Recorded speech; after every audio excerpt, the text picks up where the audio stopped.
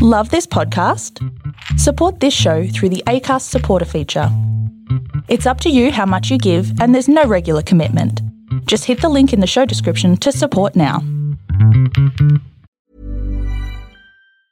Hey, I'm Ryan Reynolds. Recently, I asked Mint Mobile's legal team if big wireless companies are allowed to raise prices due to inflation. They said yes. And then when I asked if raising prices technically violates those onerous two-year contracts, they said, "What the f*** are you talking about, you insane Hollywood ass?" So to recap, we're cutting the price of Mint Unlimited from $30 a month to just $15 a month. Give it a try at mintmobile.com/switch. $45 up front for 3 months plus taxes and fees. Promo rate for new customers for limited time. Unlimited more than 40 gigabytes per month. Slows full terms at mintmobile.com. Quality sleep is essential. That's why the Sleep Number Smart Bed is designed for your ever-evolving sleep needs. Need a bed that's firmer or softer on either side? Helps you sleep at a comfortable temperature? Sleep Number Smart Beds let you individualize your comfort, so you sleep better together. J.D. Power ranks Sleep Number number 1 in customer satisfaction with mattresses purchased in-store. And now, save 50% on the Sleep Number Limited Edition Smart Bed for a limited time. For J.D. Power 2023 award information, visit jdpower.com/awards. Only at a Sleep Number store or sleepnumber.com.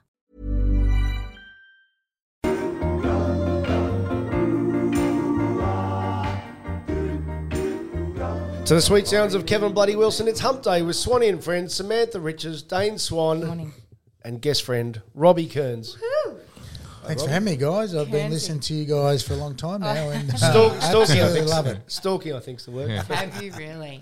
Interesting. have, we yes. do get your listener questions every week, and if our listeners would notice your questions come in, and the more you send questions in, the more likely you are to get on the show by the looks of things, because you're here. I'm here. I finally got here. This is because it's a podcast. I don't say league legend and Yes, New South Wales. It's more loose. Yeah, I was going to say that's to go through all your stats and everything like that, because we just say g'day. But but I'll start with this. My grandfather had a running. He was a refugee. He had a running joke that he was a new Australian after 30 odd years or whatever. Are you a Melburnian yet? It's funny. I've been here for coming up to 25 years, and I am. But it's funny. I always get in a knack of saying I'm going home for Christmas. Yeah, right. And I say go back to Sydney. So I think maybe home is where the heartland is, in the sense that where my family grew up, where I grew up, and maybe that's where the my father still lives there, and maybe that's one day where I'll be put to bed. So not too sure. Yeah, but I still call it home. But yeah, definitely Melburnian. I love Melbourne. I've been here for 25 years, and 3 beautiful kids, all born and bred down here. So I reckon I'll be here for a long time yet. What? Oh, yeah. You see, there's a microphone in front of you, Dave. I thought you might actually chime in and speak to your friend. This is so exciting This to be is here with Dave. real life podcasting. I'm a mum. Can you tell? I just found that in my. I just found an old fucking mandarin in my pocket. Mandarin. That's disgusting. You know it's better than eating a mandarin. Do you know? No? You know what's better than eating a mandarin? No. Eating a mandarin. Welcome, Robbie. This is the sort of content. I thought this is PG. Well, No. that's about as PG as it gets. Well, Okay, let's get down and get dirty. How do you know each other? Let's start with this. Grinder. No, I reckon I met Swanee over the years. As you know, Ralphie, in the world of Melbourne, sports people are held in high regard, and I met Swanee over the years a long time ago. Rule. Yeah. And usually you meet a lot of guys at functions and bits and pieces, but as you do with Dane, you meet him in a nightclub. But yeah, I'm talking a long, long time ago, but only became pretty thick mates, I suppose, when the Albion, we all jumped into the Albion, say 5 or 6 years ago. So we're best mates these days, as in best mates. He rings me all the time, I ring him all the time, and Flat out. Yeah, no, we're really good mates. We're joined at the hip. When was the last time you reckon you got a text from him? I tell you what, that's the great mystery. One of the great mysteries of the world. If you text Dane or you ring Dane, you just got to give yourself 6 weeks to get Yeah.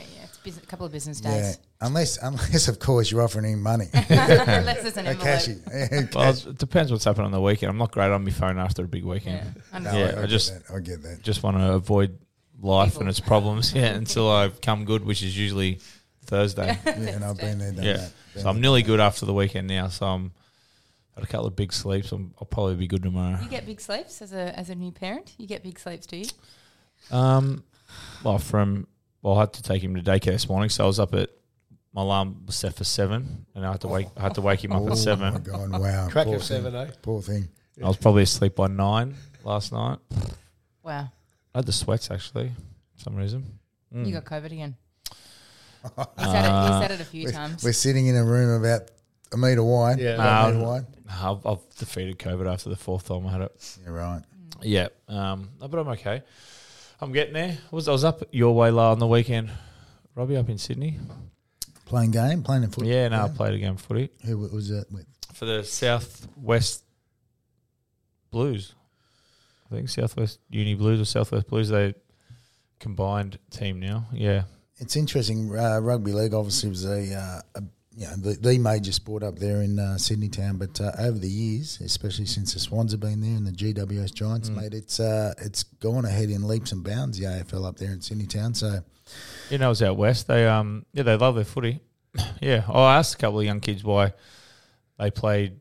I went and spoke to the 17s the night before. I was like, why do you play footy? And they just kind of grew up with it, which is something I probably wasn't aware of. I thought everyone was league and the few outliers played AFL, but I think it's slowly growing up there. It's probably on the back of the Swans and a little bit less GWS, but it's good to see that there's an avenue for the AFL boys now if they want to play. Instead of just having to go and find it, it's just there. Did you sing the song up there? We won. Yeah, we won.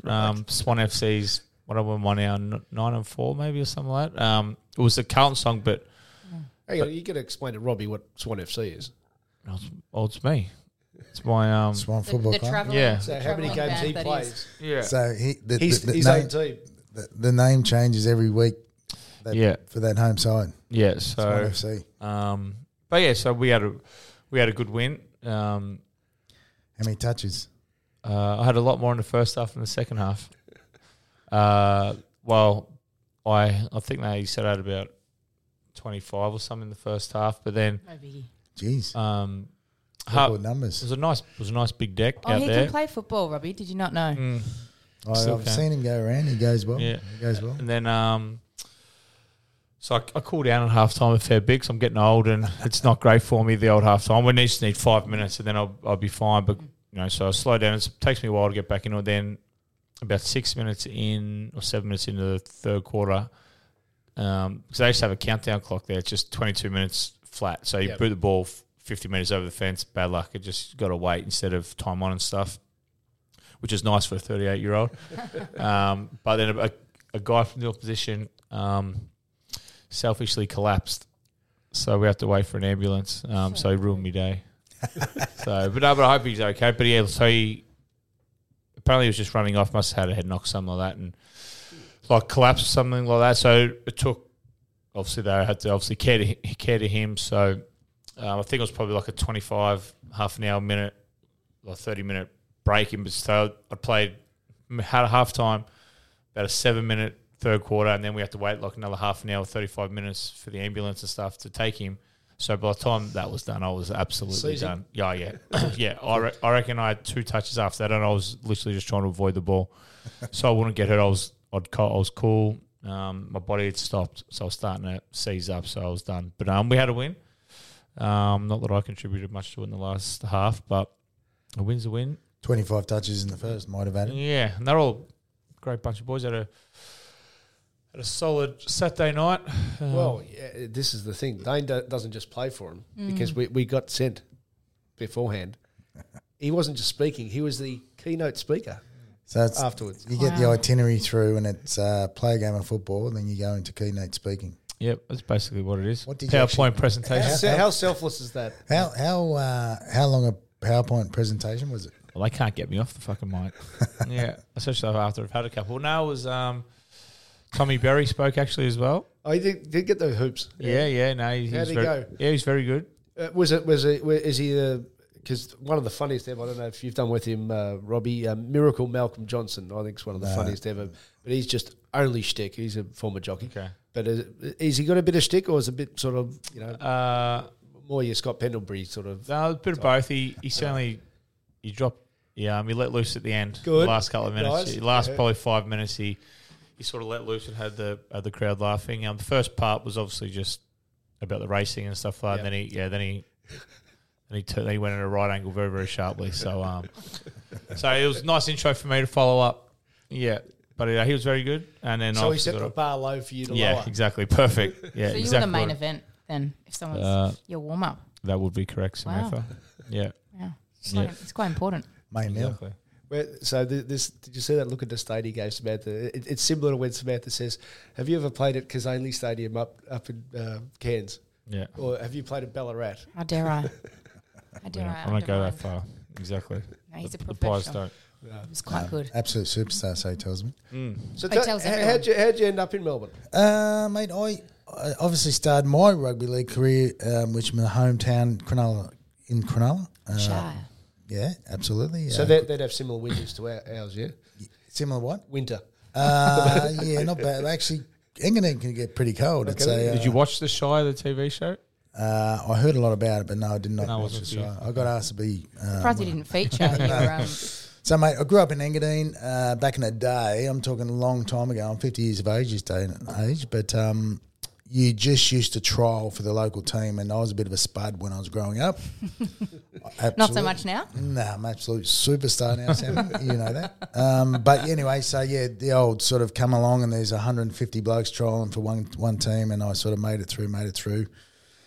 And then, so had 7 years with the Sharks, 4 years in the top grade, and then went to Perth. They had a team in Perth for a couple of years. It's a charity like Dane does. Why'd you go to Perth? For the cash? No, because I got kicked out of my club. Okay. Yeah, fair enough. I wasn't even a bad boy, but I was just lingering. It was on the cusp of turning, and they were like, "Oh, pretty much." And the story goes that the guy that sacked me at Cronulla, I went over to Perth, and 2 years later, he was the coach of the Australian side, which I made. Right.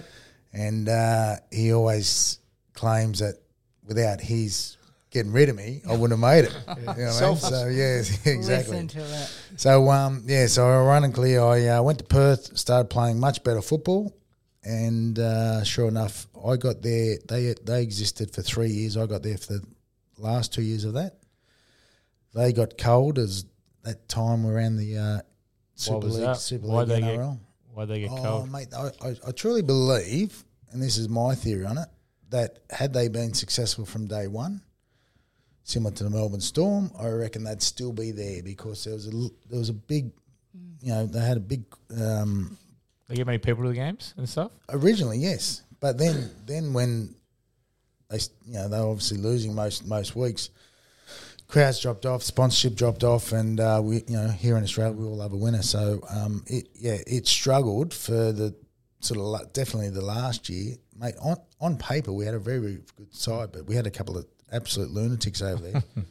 Mark Guy, Julian O'Neill, Scott Wilson. Those names most probably won't be in the back of your mind, but in rugby league circles, you mention any one of those three names and people just go, they cringe. They were going on midweek benders. It was non-stop. Swannies, mates. Yeah. But anyway, Could you get away with it in Perth more? Yeah, absolutely. Yeah. Absolutely. But I went over there as a reasonably young guy, and I came from Cronulla, which wasn't a overly professional club, and I was like, wow, I was blown away that these guys are going on midweek benders. I'm like, what the hell's going on here? How do I get involved? He says. Yeah, so it was I mean, they had a coach like Craig Bellamy over there and a better hierarchy. I reckon, it would have done all right. And I reckon I'd Isn't still that get interesting that they only gave it 3 years because the Dockers, who are flying at the moment, obviously still haven't, what's the only ship to not pull? Trophy cabinet's empty, Yeah. They still haven't done, made it to the final dance, and they've been going 20-odd years. Yeah, but that's AFL, I guess. Isn't it? Yeah. So it's interesting that they only gave this rugby league team 3 years. That whole Super League thing, when it happened, and I don't want to bore you with it, but they had concept Rupert Murdoch and they had the concept of basically having 10 teams, only 10 teams in the competition, based all around Australia and New Zealand. So the concept is really, really good, and they tried to make it this National Rugby League thing. They call it the National Rugby League, but really it's down the east coast of Australia. You know what I mean? So so the concept was great, but then obviously the two codes, and wasn't the two codes, it was two leagues, as in the Super League and the NRL. They clashed, and anyway, it was only 2 competitions for 1 year, and then it came back in 1998. So 1997 was the only year they was there opportunity to make very good money in that period if you're a player? I think hypothetically, I think and I was just a guy sort of on the going okay, but I think my wage went from sort of 60,000 up to 180. That's nice, straight off the As bat. a young bloke, that's pretty good back then. Yeah. But there were guys that were 100 straight up to 650, 700. Wow, lovely. So it back in the 90s. Brought all this money back into the game, which gave the guys, myself included, the opportunity to sort of give up my day job, because I'm a plumber by trade. Yep.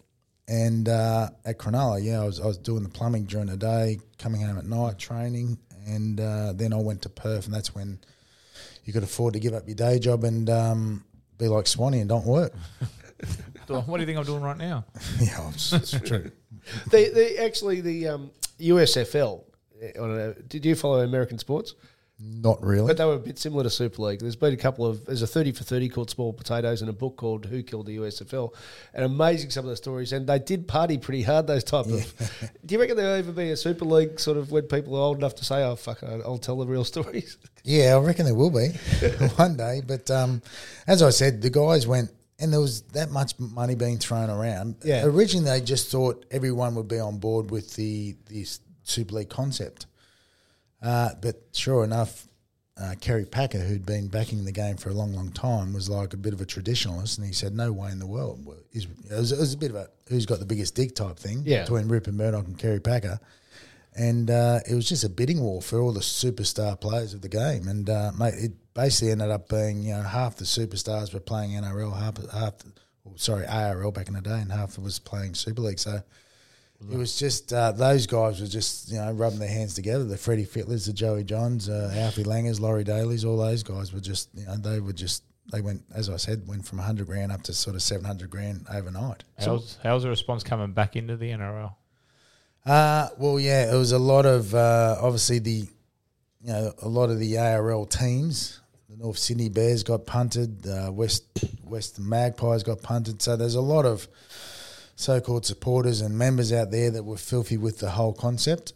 But if you ask any rugby league player, we're all very, very thankful for what had happened, because obviously we gave up our day job and went on to bigger and better things. Why does the Storm work so well so quickly? Yeah, I was going back to it. Perth got knocked off. So when it came back to one competition, there was basically 10 teams in each competition. So there's 20 teams, and we know that there's that's way too many. So they culled a couple of teams, and so they basically Melbourne Storm. John Rebo was involved with that. He was the original godfather. He was basically given this franchise down here, and why was it so successful? They had a core group of guys from the Western Reds, which had been folded up, a cool bunch of boys from the Hunter Mariners, which was the Super League team in Newcastle, which was crazy, up against the Johns brothers and all the Newcastle, because they are, when you talk about the heartbeat of rugby league, it's Newcastle. It's unbelievable. When those boys are firing, it's like the Collingwood. It's so big. So they, ironically, Super League put a team in Newcastle, so they were hated, right? Absolutely hated. Anyway, they folded up. So most of their good players came down here. The Reds came down here, and a few in betweens. Glenn Lazarus was looking for a new opportunity. Done his time with the Brisbane Broncos. So we had a decent side on paper. We had a fantastic coach at the time in Chris Anderson. Yeah, was he a Dane Swan type sort of? Absolute Dane Swan coach. All for the players. Loved a beer, loved a good time. And his philosophy was, we've heard it before. You drink hard, you train hard, you play hard, and that was the cycle for a whole 2 or 3 years. It was amazing, and you could get away with a bit more down here. Absolutely, boys. But we're getting away with everything. It's crazy. But within the first 6 weeks of being here in pre-season, So why did you come down here instead of was the Storm the only offer you had? Or did you? Dane, I'm a big name, please. No, He was swatting them off like flies. funnily enough, as I said, I was playing like a bit of a bastard at Cronulla. You can say it on this podcast. So the coach said, mate, there's no room for you here anymore. Yeah. Not that I was playing up or anything like that. He just said, mate, I've got a squad that I need to keep and you're not part of the top 25. I said, no worries. So I go over to Perth and pull my finger out, train a lot harder, play a lot better. And so I was playing real decent football by the end of that era. Came to Melbourne, started playing better football. I don't even know what the question was. What was the question? Why did you come to Melbourne? Oh, that's right. Instead of so I was playing decent football. I played for Australia my last year in Perth. So I most probably had half a dozen sort of call outs to see if I wanted to go back up north to Sydney, Canberra. Had one in for play for Newcastle Knights. So I had definitely some opportunities to go elsewhere, but I just thought I came down here on a weekend and they showed me around town and they got me on a good weekend because the weather was about 23 degrees and I'm looking around the Crown Casino. I'm going, this is a fantastic spot. And so I knew that John Rebo had a pretty successful career as an administrator. Chris Johns, his understudy, a former player of the Brisbane Broncos. He was the champion. So they sold us the dream. They took us to PJ O'Brien's over there at South. Is it South Bank? Yeah. PJ O'Brien's, an Irish pub, and they got us full of drink, and I reckon I signed on the spot. But anyway, so and like I said, you talk about sliding doors. It was most probably the best decision I made. I've made Melbourne my home now. I've been here for 25 odd years. I've got 3 beautiful kids, all born and bred down here. Best mates with Dane, as I said earlier. And excuse me, what about? I'm still in the room. Yeah, Sammy, we go way back. You're an absolute superstar myself. First time I met Ralphie, by the way. Heard a lot about him. But anyway, so here I am, and life can't get better. Now we like comparing codes and perspective. Yes, I've mentioned this before in this pod, but I was at the Footy Show back in the day, in 1999 when you guys made it. 2 Storm boys came in for the grand final show. Yes. To promote, that you're going to play it. Obviously, Channel 9 had it on the Sunday. And we just said, do you want a drink, as in a glass of water or softie or something? And they go, yeah, we'll have a beer each. Now, if an AFL player had said it at the same time, 3 days before a grand final, it would have been like, would you like to join the Taliban or something? But it was just perfectly normal. They didn't get on the piss. They just had a beer with their dinner. And I thought, maybe they've got better perspective than clubs trying to control players' lives. Yeah, I think, and Dame will agree. I mean, just because you have a beer doesn't mean you can't play sport on the weekend. So from day one, Chris Anderson was, as I said, his mentality was drink hard, train hard, play hard. So we would always have beers in the sheds post-game. Now, back in the day, that's back in 1998, so there was no such thing as recovery.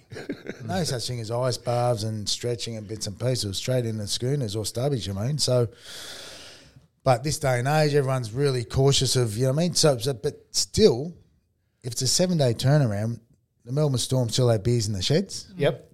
And Craig will allow the boys to go out and have a beer. Yep. And he'll always treat the boys. He says this from day one, and he gives it to the boys every year on the induction day.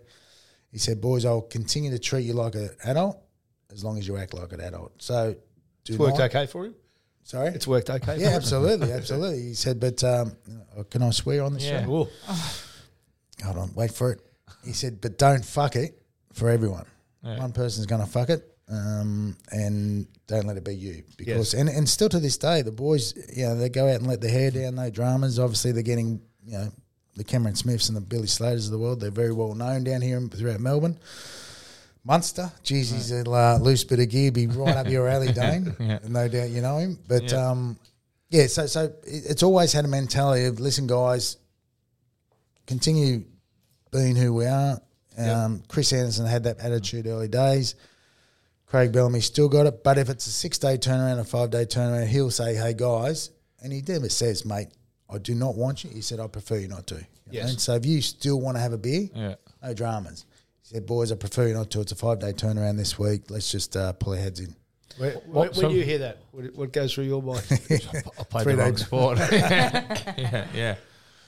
So what makes Bellamy, obviously, is he the greatest coach of all time? And what makes him so good? I know I hear that all the new blokes have to actually go out and do 2 weeks real work before when they get brought into the footy club to see how the other half live, I guess. And what makes Bellamy, is he the GOAT? Yeah, coach? I think so. I mean, I had 3 different clubs and obviously a bit of rep stuff along the way. So I had the likes of Wayne Bennett, Tim Sheens, the great Tommy Raudonikis, Arthur Beetson, Peter Maholm, Dean Lance. The list goes on in regards to first-grade coaches. And by far and away, I think Craig Bellamy is the best coach I've ever had. And I've said this a number of times. He could get North Melbourne. Go there tomorrow and get North Melbourne to win the next 4 or 5 games just by getting the players to believe in themselves. Now you know how bad North Melbourne are. They're fucking horrible. I'm a shin boner. I love the Kangas, but they're struggling at the moment. But he just has this knack of getting the best out of every individual, whether it be he just believes in you. He creates a relationship with each and every individual within the club, and he's just a ripping guy. I mean, his background is he's from a place called Portland, New South Wales. I know there's a Portland down here in Victoria, but Portland, New South Wales, it's bumfuck nowhere. I think there's about 600 people in the place. He grew up being a Sparky. His vocabulary is very, very short. A lot of fucks in there. But he's an absolute champion guy. So he's just a simple guy. And I've heard him talk a million times, but I was at a corporate lunch with him one day and I was sitting there with one of the big wigs of the Melbourne Storm. We're sitting up the back and there was all these corporates, just listening to every word he said. And this board member taps me on the shoulder and he goes, mate, he's got to be the smartest, dumbest prick I've ever heard talk. Because he comes across very, very simple, but everything he says hits the mark. And he's just a wonderful guy, wonderful... his beliefs, his values that he's installed in the Melbourne Storm, which I still live by this day, and Dane will most probably laugh at this, but it's work ethic, it's respect, it's humility, and selfless acts. Those 4 values, whether you're a plumbing organisation, a bank, a football club, or the Albion nightclub, as shareholders, if you live by those rules, day in, day out. There's no humility at the Albion nightclub, let me tell you. 0. Definitely at 4 a.m. bang when I'm on the D floor. Hello. Absolutely. But so he's just he lives and breathes by that. I mean, his work ethic. He's 63 years of age, I think, and he trains religiously 6 days a week. Doesn't matter where it is, whether he's away on camp but trains and on his 7th day. It sounds like I'm talking about Jesus Christ here. But on his 7th day, he lives down there at Port Melbourne, and he does his 10K walk, and that's his day off. So he's born and bred with his fitness, his work ethic, and he's so good. And we talked about him building relationships with the players, but his attention to detail is second to none. So we might be playing the Cronulla Sharks this weekend, and most coaches would just look at last weekend's game and see what they're up against and see what happened and give his players some information of who we're playing against. But, mate, he'll go back 3 weeks before that. So he's putting in like 60 to 70 hours of video a week, preparing his players for one 80-minute game. Now, other coaches, I asked, and they go, absolutely not. We've had assistant coaches with the Melbourne Storm currently, and previously, and they go to other clubs and they say, oh, my God, it's like a holiday. But under Bellamy, assistant coaches are expected to do the same hours that Craig's doing, which is 60 or 70 hours a week. It's crazy. How long has he got left, do you think, in Melbourne? And do you think he'd ever would try and take a challenge up of coaching in North Melbourne or trying to go in LA just to prove that what his philosophy works on any code? Yeah, it's interesting, Swanee, because I reckon he's been poached a couple of times, and I'll give a big rap to his offsider and his right hand man in Frank Panisi. Frank Panisi is his football manager, and at a lot of clubs, whether it be AFL or NRL, I think the coaches have to they do a lot of commercial work as well. They've got they do a lot of media, they do a lot of bits and pieces. Whereas at Melbourne Storm, Craig can just concentrate on his coaches because Frank takes a lot of bullets for him, and they are the odd couple. But Frank does an amazing job as football manager or head of football down there at the Melbourne Storm, and he controls everything but the coaching. And Craig just concentrated on the coaching. Every now and then they'll get him out to do a commercial spot for one of their major sponsors and bits and pieces. But yeah, Frank Panisi definitely needs a big rap for the ongoing success of the Melbourne Storm. Craig will go home eventually, won't he? Yeah, so Craig's daughters up there. Yeah, so when you say home, as I said, he's been born and bred in Portland, New South Wales, but he's been, when he was at the Brisbane Broncos under Wayne Bennett as an assistant coach, he's been holidaying up around that Coolangatta area for a long, long time, and in the process he's bought about 100 apartments up there.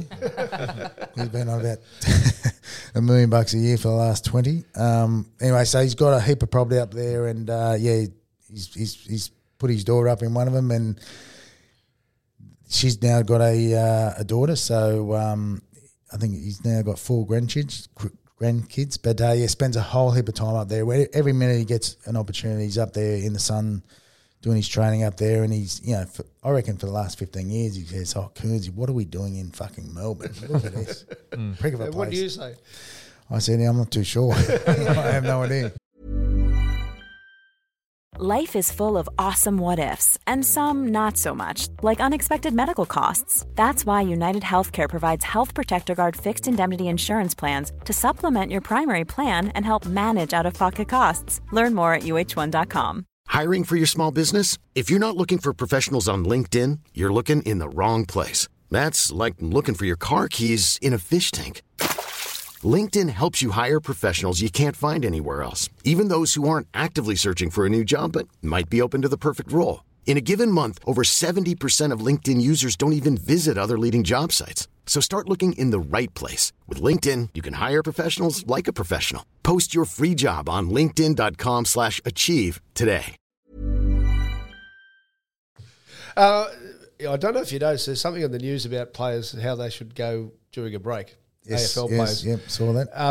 How does NRL handle the break of State of Origin, which isn't quite a break, but it is something where you've got to adjust? Yeah, no, the boys, obviously this weekend, they've got State of Origin, plus there's a lot of international games going on, Tonga, New Zealand, Samoa.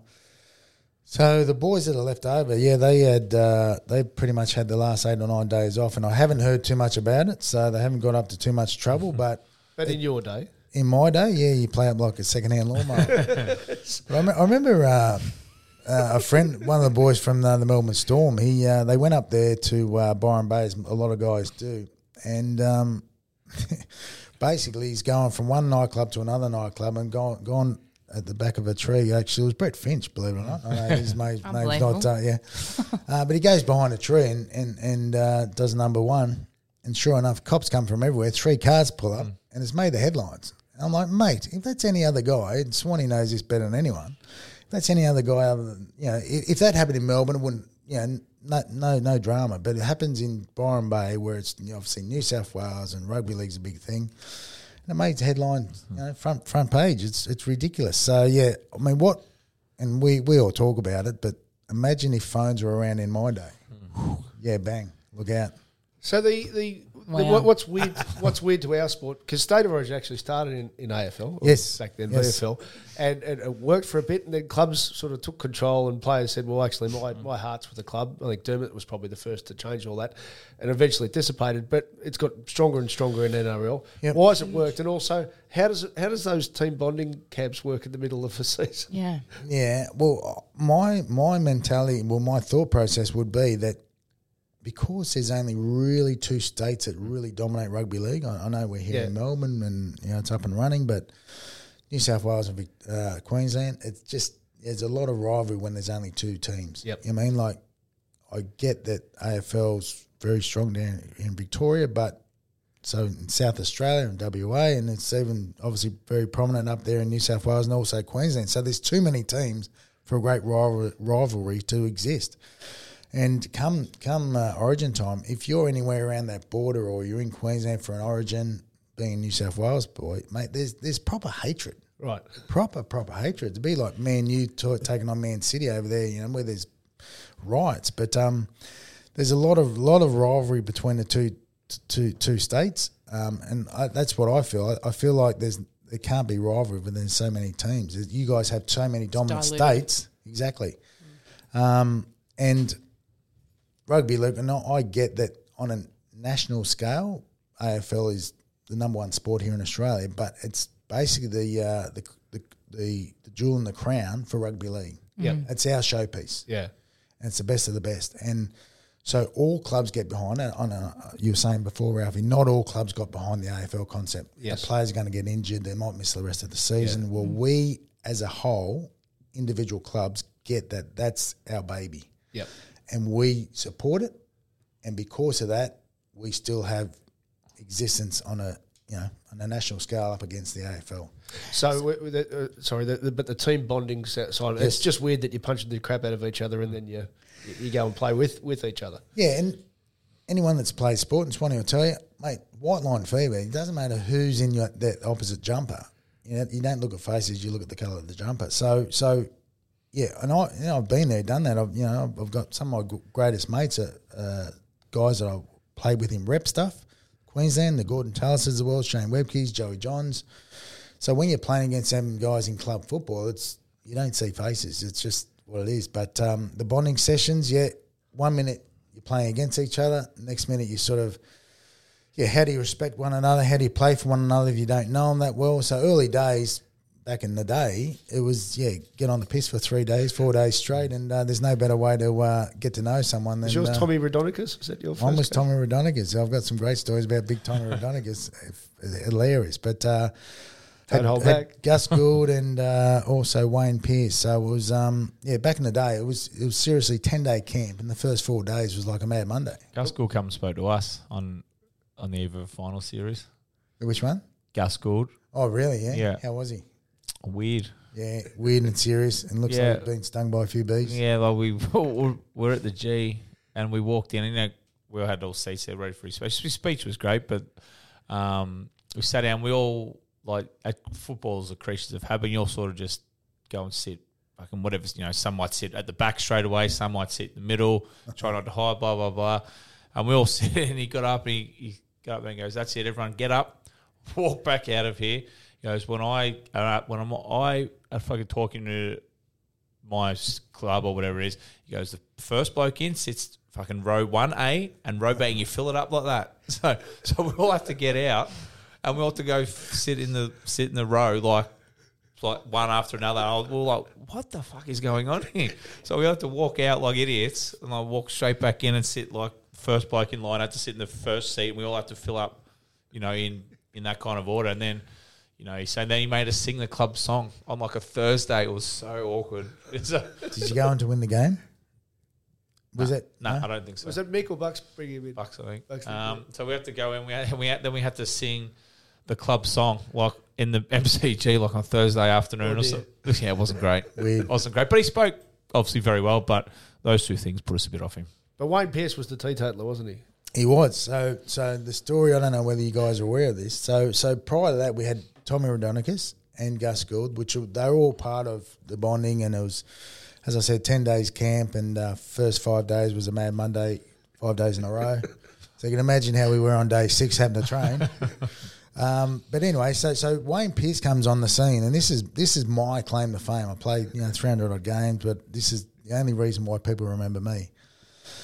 Wayne Pearce comes on the scene, as you said, non-drinker. He comes into our first... As in non-drinkers in never had a drink, or just... Never had a drink. Had a couple of... Never had a drink. Not as a 17, 18-year-old. And back in the day, Wayne Pearce was the pin-up boy of rugby league. Not only a good-looking rooster, but it was back then when every rugby league player had dad bods. Yeah. He was fit as a fiddle, had the 8-pack, had the big arms, chest, legs. And he used to train the house down every day. He was just high on life, and he is high on life. I wouldn't say his son's a teetotaler, would you? Nah, absolutely not. No. He's made up for the old man for sure. Yeah. But anyway, so long story short, we were, as I said, 5 days worth of drinking around the bar. Well, he comes in and says, "Hey guys, as most of you guys know, I'm a non-drinker. So what we're going to do this year, instead of that, usual bonding session. We're going to do activities. And everyone's like, oh, fuck, what's he talking about? So sure enough, he goes, we're going to do activities. There's going to be no drinking in this camp. And we're just like stunned. First day anyway. So we go along to the training session. We have these first training sessions, get to know each other sort of thing. And anyway, all the boys go over to one corner of the footy field for a stretch down. And Freddie Fittler was the captain at the time. We're like, fuck, Freddie, this is absolute bullshit. He's not going to give us any days on the drink. I said, that's what Origin's all about. The game gets in the way of a good session, you know what I mean? And so we're Freddie, go and see what you can do, you know what I mean? So Freddie goes over and talks to the player, talks to the coaching staff, and we're all in the corner and we're all sort of having a bit of a look, what's going on. 5 minutes later, Freddie comes back over and says, hey, boys, I've got some bad news and good news. And we're like, what's the bad news? He said, oh, it's definitely not a 5-day bender. He said, but, and what's the good news? He said, he's going to give us one night. So we made up for it, and we go in the, back in the day when you go in the King's Cross and have an all-nighter in there. And remember the bourbon and beef steak? No. Forever associated with Ricky Ponting. His one controversy was there. Anyway, so yeah, we ended up having a monster night, get home at daylight, and his activity for the next day, which was all under wraps, no one knew about it, was basically jump on a bus, go up to the Blue Mountains, which is basically a 2-hour drive, and we are all still blind. We get up there and jump on horses. So he's taking us horse riding. So I'm into horse racing. You guys I don't associate you with jockeys. Well, big Clydesdales or something to carry these boys around. I will add to this. My horse was that big. It was a monster. But, obviously, when you're playing Origin, half the guys are from the country, half the guys are city slickers. But sure enough, they put us on these horses. And my horse was a big horse. I say that, but it was. It felt really big. So we all come together and he goes, guys, okay, anyone that's been on a horse before, we're going to go this way. And we'll go for a bit of a trot, and the guys that haven't we'll just walk slowly up and we'll meet up at the top. So sure enough, there's half the boys, city slickers, we go to the left, and the country boys, I think they're bloody Malcolm Johnson, they go right. And we meet up at this sort of area. And there's a couple of characters. Terry Hill, I'm not too sure whether you remember Terry Hill. Terry, a lisp, didn't he? Yeah, he had a lisp, and but proper character. And we got up to this one area, and the bloke's sort of trying to explain what horses can do and how dangerous they are and bits and pieces. And someone asked, oh, which way are we going now? And the bloke points up to this other paddock, and Terry Hill just kicks his in the guts. And they all, I'm talking 20-odd horses, just start running after one another. And I don't know I've never been on a horse since. It was my first and only time. But those trail ride horses, they just follow one another. They know where they're going. So sure enough, I've got no idea, and I'm trying to steer this thing like a motorbike. I'm nearly falling off, but I've come together, and we get to this paddock, and sure enough, the guy running the show comes up and starts blowing up a tree. Who the fuck started that, rah? And we've all just pointed at Terry, and Terry with his list goes, what's it me? What's it me? I knew nothing about it. And sure enough, so he gives us an absolute roasting. And we're all sort of sitting there having a bit of a chuckle because it was quite amusing watching blokes try and ride these horses. Whilst drunk. Well, mate, we would have blown this. They had a breathalyzer. We would have blown it out of the water. But sure enough, this guy's giving us a rev up, and Terry goes, oh, which way are we going now? And the bloke points to the next paddock, and fucking Terry's in it again. Bang! And the next thing I know, I basically was waking up on the X-ray table at the local hospital. Yeah. I come off. What'd you do? 3 guys come off, and I just remember coming down this. I'd say it was like the Man from Snowy River stuff, like that steep was most probably flat. But I just remember coming down, and there was the horse in front of me had stopped because someone's stirrups had come off, and I sound like I know what I'm talking about. And basically, every horse was going around like you were overtaking a car, out to the right and back into the left. And I just remember seeing it in front of me, and that's all I remember. And then Laurie Daly, the great Laurie Daly, was behind me, and he reckons I sort of, as you would, I got sort of went out to the left and then got slingshot out to the right, and I reckon I was going through the air with my hands down beside, and mate, like a Superman, and landed. And anyway, I'd sort of scratched up all my, didn't break any bones, but I was sort of, all my side of my face was scratched up, blood everywhere, shoulder hanging down around me chest. I broke my collarbone and done my shoulder. But I was on the ground and I was having a convulsion. I got severely knocked out with a helmet on, and the actual helmet had a big split in it. So I was very, very lucky. But on the ground convulsing and with basically blood pissing out everywhere. And Laurie Daly still tells the story that he thought I'd actually died. I was in the middle of death. But sure enough, there was nothing wrong with me apart from a broken collarbone. Go for the X-rays, and basically, I'm talking. My last Origin was 1999. Yeah. What are we up to now? 2022. So 25 years later, or 23 years later, I'm still getting paid. Like Dane gets paid because he's Dane Swan. I've got to tell the story about me falling off a fucking horse. But every Origin, without a doubt, I'm always doing bits and pieces, and everyone wants to know about the horse ride. And you know what the theme of that story is, that it's safer to go out drinking with the boys for 5 nights than do activities. Very good point. That is exactly my moral of the story, that we should have been on the piss 5 days straight, and I would have been playing those 3 Origins. Did Wayne do the horse riding the next year? No, he continued to do activities such as the bridge climb and yachting and bits and pieces. But funnily enough, over the journey, I've done a few sporties with Wayne Pearce there, and he tells a completely different story. It's like he's trying to save his own ass. It was your fault, Wayne. Take responsibility. Own up to it. I remember now. Where do you consider yourself as a great in rugby league? Oh. You. Depends on if he's on air or off air. Yeah, no. Because Dane's got no shame whatsoever in saying that he was disappointed he wasn't in the Hall of Fame last week, for instance. No, it depends who I'm trying to impress, Ralphie. Right, yeah. If it's someone I'm trying to impress, I say top 3. Mate, as I said earlier, I was a bit of a battler when I was a kid, and I played 283 games of first grade footy plus Origins in Australia, so over 300. But mate, I would have been happy with 3 first grade games. I mean, it's and Swanee will tell you, when you play one, you set a new goal for 10, then 20, and all of a sudden your career's over and you play 300 odd. So I was always a bit of a battler. I was never ever a superstar of our game. And the one thing I say to anyone that wants to listen, and they go, "Oh, come on, Kearns, you must have had something going for you." But the one thing I had going for me, and I've never been in a fight in my life, but I was courageous. Yep. I was willing to sort of throw my body into much bigger opposition. So I was, I had a big, without sort of saying, Swanee's here smiling, but without trying to give myself a plug, but I had a big heart. I was courageous, and that's what I felt like got me through those 300 games. I mean, well, I definitely wasn't a great. Yeah. So, I mean, I may have opened up the wrong can here, but how did your first game for Australia go along those lines? Am I right here? No, I'm not too sure where you're going. What happened in the first couple of minutes of your first game for Australia? That wasn't my first game, Sammy. Come on, that was game 23 for Australia. Well, there's my other claim to fame. I was the quickest,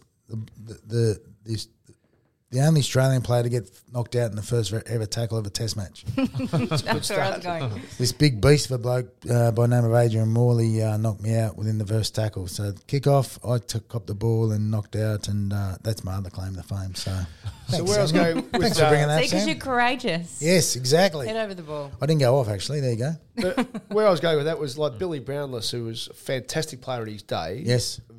Anyone listening to this who, unlike Dane, would be delighted to have had his career. But he probably won't be in the Hall of Fame, right? So yes, I get it. But post-career, Geelong said, we know what we can do with this guy. Everyone will want to have a beer with Billy. Yes. Is that what the Storm's done with you? Pretty much, mate. Kansas Lounge. There's a lounge named after him. I won't say I'm in Billy Brownless's league, but I was blessed in the sense that Melbourne Storm are going out to all the kids of trying to get kids to come down from New South Wales and Queensland, where most of our guys are from. And they're going out to the mums and dads and saying, mate, Melbourne's a great place, a great culture, great family clubs, a great place to live. Well, sure enough, after 8 years, which was when I retired from the Melbourne Storm, there wasn't one player that stayed in Melbourne. Yep. So there's no proof in the pudding. So the first question mums and dads would say, oh, how many guys have actually stayed? And they had to sort of back and say, well, actually no one. So they said, listen, Kearnsy, what are you doing next year? Would you love we'd love you to stay around. And I was going back to I got a place up there in Sydney on the beach. I love my surfing. It'd fall down in a southerly, but it's on the beach. And I said, I'm going back there to be a plumber, be a surfer, and back up with family and friends. They said, oh, mate, we'd love you to stay around. And they said, oh, in what? And I said, in what capacity? And they said, well, do you want to be a coach? I'm like, oh, don't really reckon I got the mentality or the want to be a coach. And he said, well, do you want to get in the commercial space? I'm like, oh, I don't know, I'm a plumber. I don't know how to turn a computer on. So they just said, well, listen, just sign this bit of paper. We'll run it for 3 years and just, try a hand at different things and see what you want to do. So after 3 years, I did not much. I was a bit of a Dane Swan. And the then CEO, the great Brian Waldron, came to me and said, Kearnsy, you've had 3 years, mate. What do you enjoy? Do you enjoy the coaching? Do you enjoy the commercial space? And I said, mate, Brian, if you told me I had to be a coach for the next 4 years, I'd say I'm going back to Sydney. Yeah. I said, if you told me I had to do sponsorship for the next 4 years, I'd go back to Sydney. He said, so what are you saying? I said, mate, I don't know what I want to do. He said, well, just keep doing what you're doing. I said, well, I'm not doing much. He said, just keep doing it. So basically, long story short, for 13 years, I was post-football involved with the Melbourne Storm, and people used to say, what do you do? And I'd just say bits and pieces.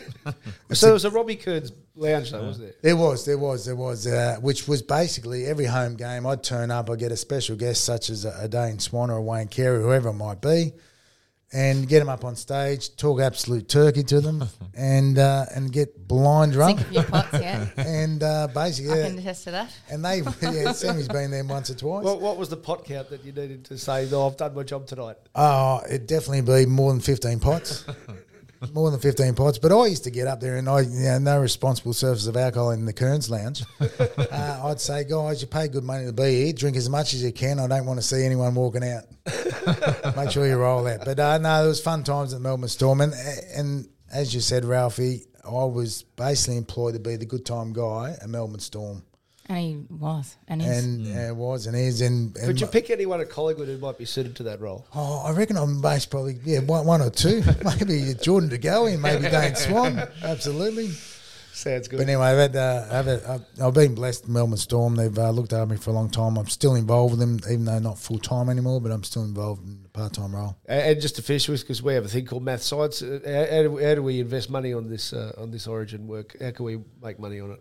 Oh, the Origin. Obviously, Queensland are the better side. Oh wow! I thought New South Wales was going to win game one, and in saying that, last year I did not pick one game out of three. Right, so don't listen. So we'll fade you. Do not listen. The so-called expert is not an expert, but I just feel that last time they played in Perth, you're a Perth girl, Sammy. She is. New South Wales won the game quite convincingly. It's not obviously a home ground for them, but they played very well over there. I think. Where is it? It's over in Perth. No, is it at Optus? Is it? Optus, yeah. So I've just over the journey. No, I'm not. Over the journey, I know if I went over there, I'd come back in a body bag. I can't do that these days. Over the journey, it usually gets to game three with a decider. Yeah. It's boring as batshit. I don't know whether it's scripted or what, but it's boring as batshit when it goes into a dead rubber. So I'm just thinking New South Wales have a lot to play for. Queensland might take their foot off the pedal, and New South Wales will come home with a bang. I've got a question about the great Billy Slater. Obviously, Yes. we've seen him step into some coaching shoes, and as you've mentioned, he's come up through his rugby league career behind or led by Craig Bellamy, the greatest coach of all times. How do you think that he's stepped into his new role? Do you think the players are bought into it? Because a lot of the players that he's coaching, he's played with. So there's that relationship there. Do they believe in him? Is it going to go well? What do you see for his coaching career? And do you think it'll go further? Yeah, absolutely. I mean, he's set the world on fire so far, and he comes across. When he first came down here back in 2003, he could not string two words together. He's come a long, long way. And but yeah, when they sort of threw his name up for the job last year, I said, "There's no way he hasn't even coached an under-8s team, let alone a state of origin team. It's the biggest job in rugby league coaching, in here in Australia." And I just said, "Mate, too big a job." But so far he's handled it well. I've spoke to him about it. He was that excited for it to start. And this is 6 weeks ago. I said, "How's it all going?" He said, "Mate, I'm pumped. I can't wait for it to come around." I'm like, far out. I did not see one bit of nervousness about him, and so he set the world on fire. Apparently, he's a great coach. And Craig Bellamy often says he's learnt more from the big three than any other coaches he's had. Right. As in from Cooper and Billy and Cameron Smith, they have football brains on them. They're very, very smart, unlike Dane and myself. Yeah. But, yeah, I feel like he's, obviously one game won, and he's only one game away from winning a series. So I think he's got a big future in rugby league. They're already talking about him being a possible takeover from Craig Bellamy. Yep. But I know Billy's got so much on his plate at the moment. The 3 games a year suits him well. He's got a lot of commentary. He does his horses. He's got his farm. He's better on a horse than you. Sorry? He'd be better on a horse than you. Oh, slightly, Ralphie, I think. Is he taking his job seriously at the Slater Lounge? Because didn't the Kearns Lounge get bumped for the Slater Lounge? So is he taking that as seriously? Swanee, he never took off, mate. He never took. The Slater Lounge just didn't have the same feel about it. Yeah, exactly. And before we let you mentioned the big 3. Who is the big one? Who's the best out of them and the best player? Yeah, it's Joey Johns, Thurston. Yeah, anyone else? Again, Swanee, I got to play with those 3 players. Greg Inglis, I also got to play with Greg Inglis. Now, he, on ability, strengths, everything, all the attributes you need to be a good rugby league player, he's that far ahead of the game. GI. Absolutely. Yes, really? Absolutely. But when they had to get rid of a player, it came down to consistency. The big 3 were consistent every week. They were playing the 8s, the 9s every week. Yep. Where Greg Inglis would come out with a 15 out of 10 and go missing for the next sort of 4 or 5 weeks. So Craig Bellamy did the right thing. Proof in the pudding that says that, he did the right thing and kept the right players. But Greg Inglis, I feel, is the greatest player the game's ever seen. Wow. Personally. Huge. I got to play with Joey Johns. I still think Joey Johns is, if not the best, second best next to GI. Good stuff. Appreciate you coming in. Thanks, guys. Thanks for having me. The biggest names in tennis are coming to Paris for the most anticipated Roland Garros in years. Tennis Channel Plus is your place to watch. Stream every court from your phone or smart TV live in HD. Experience 3 weeks of unparalleled tournament access as the world's top players in tennis face off against each other. Will the veteran champions continue their dominance, or will a fresh face emerge to challenge their legacy on the clay courts? Daily live coverage of this epic showdown begins Monday, May 20th. Don't miss a matchup. Stream it now with Tennis Channel Plus to be there when it happens. Planning for your next trip? Elevate your travel style with Quince. Quince has all the jet-setting essentials you'll want for your next getaway, like European linen, premium luggage options, buttery soft Italian leather bags, and so much more. And is all priced at 50 to 80% less than similar brands. Plus, Quince only works with factories that use safe and ethical manufacturing practices. Pack your bags with high-quality essentials you'll be wearing for vacations to come with Quince. Go to quince.com/pack for free shipping and 365-day returns.